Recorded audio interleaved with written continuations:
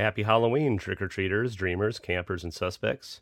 What you're about to hear is a clip from our exclusive Patreon episode in which we discuss 1983's Sleepaway Camp. Well, wasn't that nice of us, How do you hear the full thing? Become a member of our Patreon, The Rewind. You can find a link in the description of this episode, or you can visit patreon.com/HalloweeniesPod. Hope to see you there so we can give you one more scare. No, but when you talk about the villainization of Angela, I don't think she's truly a villain, no, because something I noticed watching it was that everybody who gets it deserves it. And they're not making fun of her, terrorizing her because she's trans. It's just because that's how kids are, and she's a little strange, she's a little quiet. But everybody who gets it deserves what they get from her. When I think that's why there's been this reappraisal down the line, and I see people going, well, all these awful people in this movie, because now, especially when you look at a lot of the actions of the kids in the movie, especially, what's his name, the guy, Angela's love interest in the movie, who's constantly being a total asshole, to kind of Paul, right? Yeah, He's Paul kind of forces himself on her a couple times in a way, and just really shitty when she doesn't, reciprocate. And it's now looking back, you're like, oh yeah, all these people, get what's coming to them, and you're rooting for Angela, But I don't know. It's still watching it, and I'm I'm pulling themes and things from it as an adult and as a human being that's watched 10 billion movies. And I'm trying to make sense of it and be okay, well, if you look at it this, then this, but is that a win for the movie, or is that I think that's the biggest problem, and that's one of the key issues with most of representation with trans culture and any marginalized cultures, to be honest with you, is that, so much of that hasn't been represented on screen.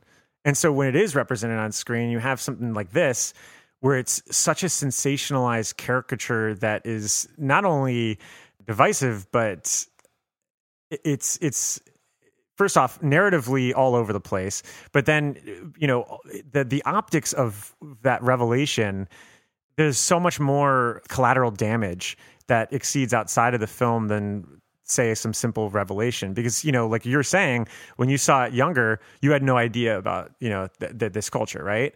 And you just think of that applied to, everyone else. And if that's the first thing, it's troubling. Yeah. I had an interesting experience last night. I was with a friend, and I was talking about how I was going to be talking about Sleepaway Camp, and he hadn't seen the picture.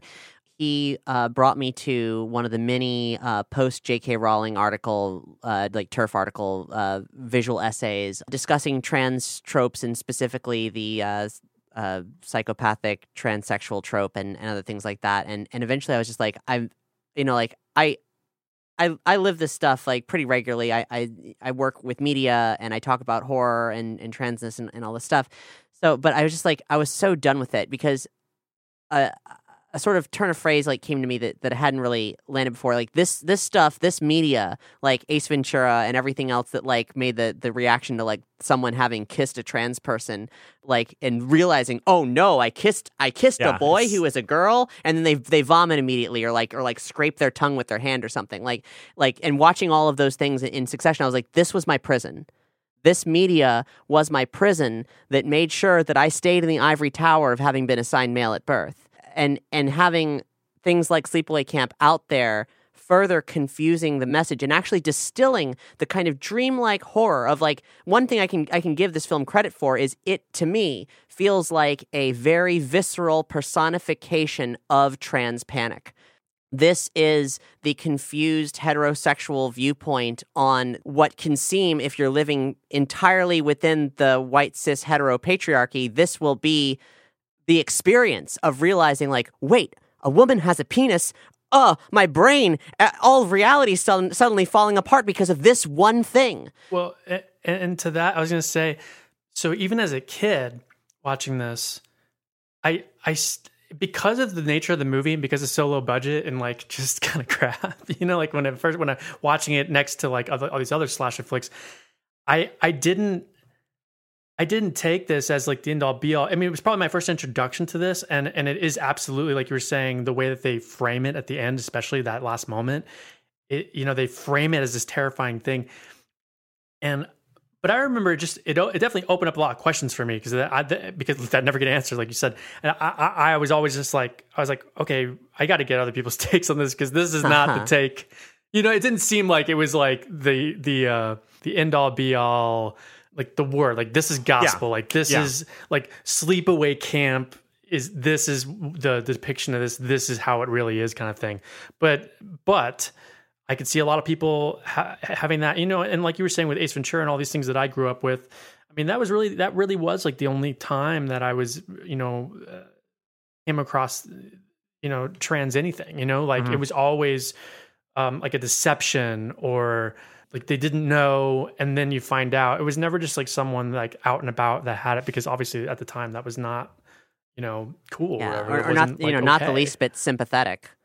I mean, that's especially if you're going by the sort of the representation in mainstream pop culture. I mean, it's really hard pre-2000 to kind of be able to single out like representation that comes from an actual natural real place that doesn't seem so sensationalized and stigmatized, and it's like even right now racking my brain, it's like I'm trying to think of like examples that are counter to that. And there's Boys Don't Cry, but even then that's a narrative that's dealt in like tragedy. That's the tragedy thing was always for comic relief purposes, or you talk about the psychopathic character, or tragedy. You never just saw this is just it. This is just the character. So as a counterpoint, I've seen a lot of trans folks posting op-eds about Sleepaway Camp where they are claiming it as like a trans revenge fantasy.